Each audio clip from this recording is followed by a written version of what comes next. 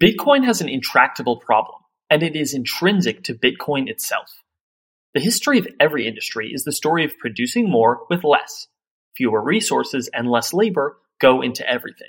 From raw materials to factory machines to consumer goods to distribution and retailing, there have been relentless gains in efficiency and relentless reductions in cost.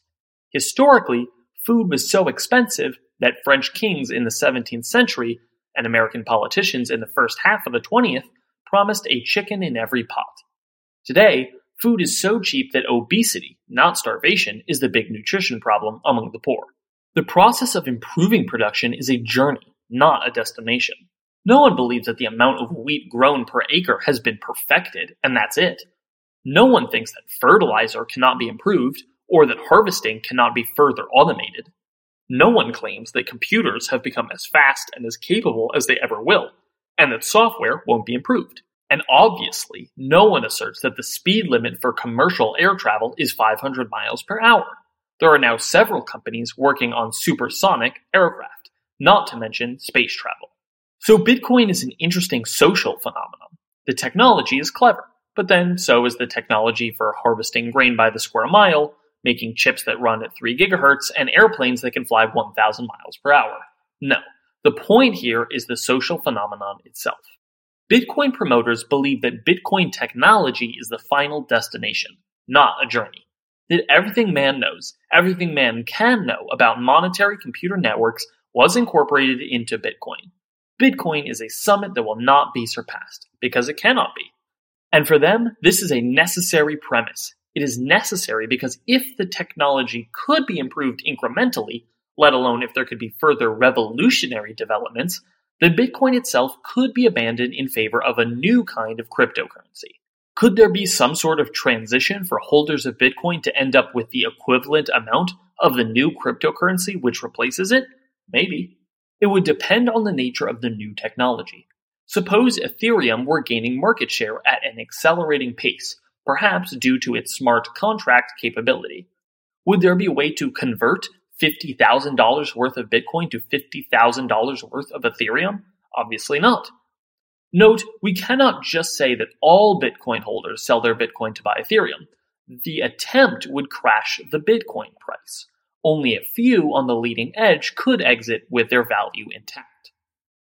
A graceful Bitcoin conversion would also depend on the incentives that motivate the various players.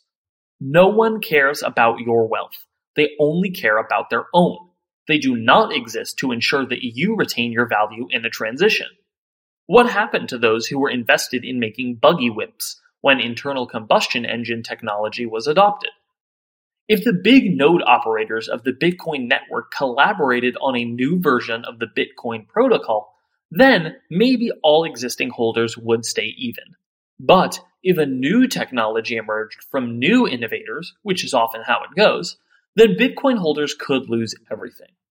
Thus, their implicit premise is that Bitcoin has perfected the technology, and it shall remain static until the end of the world. A change, much less a revolutionary change, poses an unacceptable financial risk to those who trade their life savings for Bitcoin, those who put their house in hock to buy Bitcoin, and those who turn their software companies into leveraged Bitcoin hedge funds. The idea of a change poses an unacceptable psychological risk. If new innovations are possible, and if those new innovations are not plug-compatible with Bitcoin, or if they are developed independently by new players who are not interested in giving $1 trillion worth of their new cryptocurrency to those who happen to bet on the obsolete cryptocurrency 1.0, well, that just can't be possible. Finally, let's look at Bitcoin's technology through the lens of the constant drive to improve efficiency. Maintaining the Bitcoin network consumes enormous amounts of energy and requires enormous amounts of capital in the form of the hardware that crunches the numbers. In any other industry producing any other good or service, inventors, innovators, engineers, entrepreneurs, and investors would be hammering on this problem. For example, look at the internal combustion engine. Today, engines produce more horsepower using less fuel. Or look at dairy production. An acre of land supports more cows, and each cow gives more milk. and each cow requires less labor. This labor is freed up to work on producing other things that 18th century agrarian societies could not have imagined. But Bitcoin has a problem in this regard. The enormous cost of operating the network is not incidental. It is not waste per se. It is designed into Bitcoin, part of Bitcoin's very nature. Bitcoin operates on a principle called proof of work, which is central to how the disparate operators of its network nodes agree on every transaction. If they did not agree, then a Bitcoin could have multiple holders. The system would not work.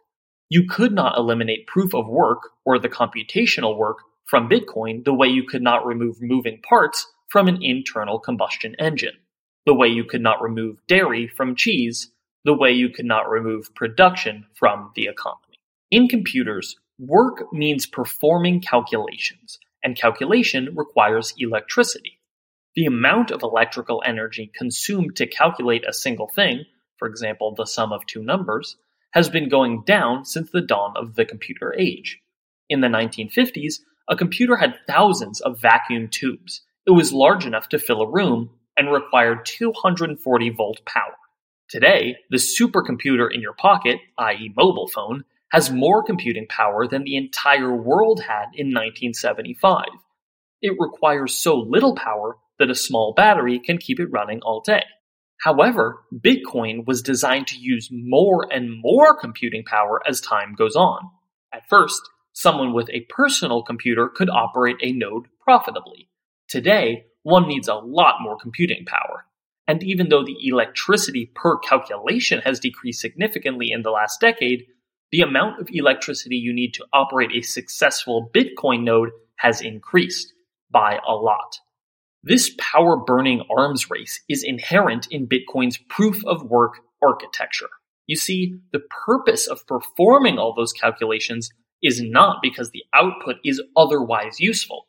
The work itself, the very need to do this work, is intrinsically necessary to operate the Bitcoin network. Bitcoin depends on large numbers of people performing large numbers of computations, and the number of transactions is rising along with the amount of hardware required and the amount of electricity burned. It is this that Bitcoin promoters promote as being the end of progress, the pinnacle from which no further progress is possible. And they have $1 trillion bet riding on this premise. Make sure to subscribe to our YouTube channel to check out all our media appearances, podcast episodes, and more. We'll see you next time.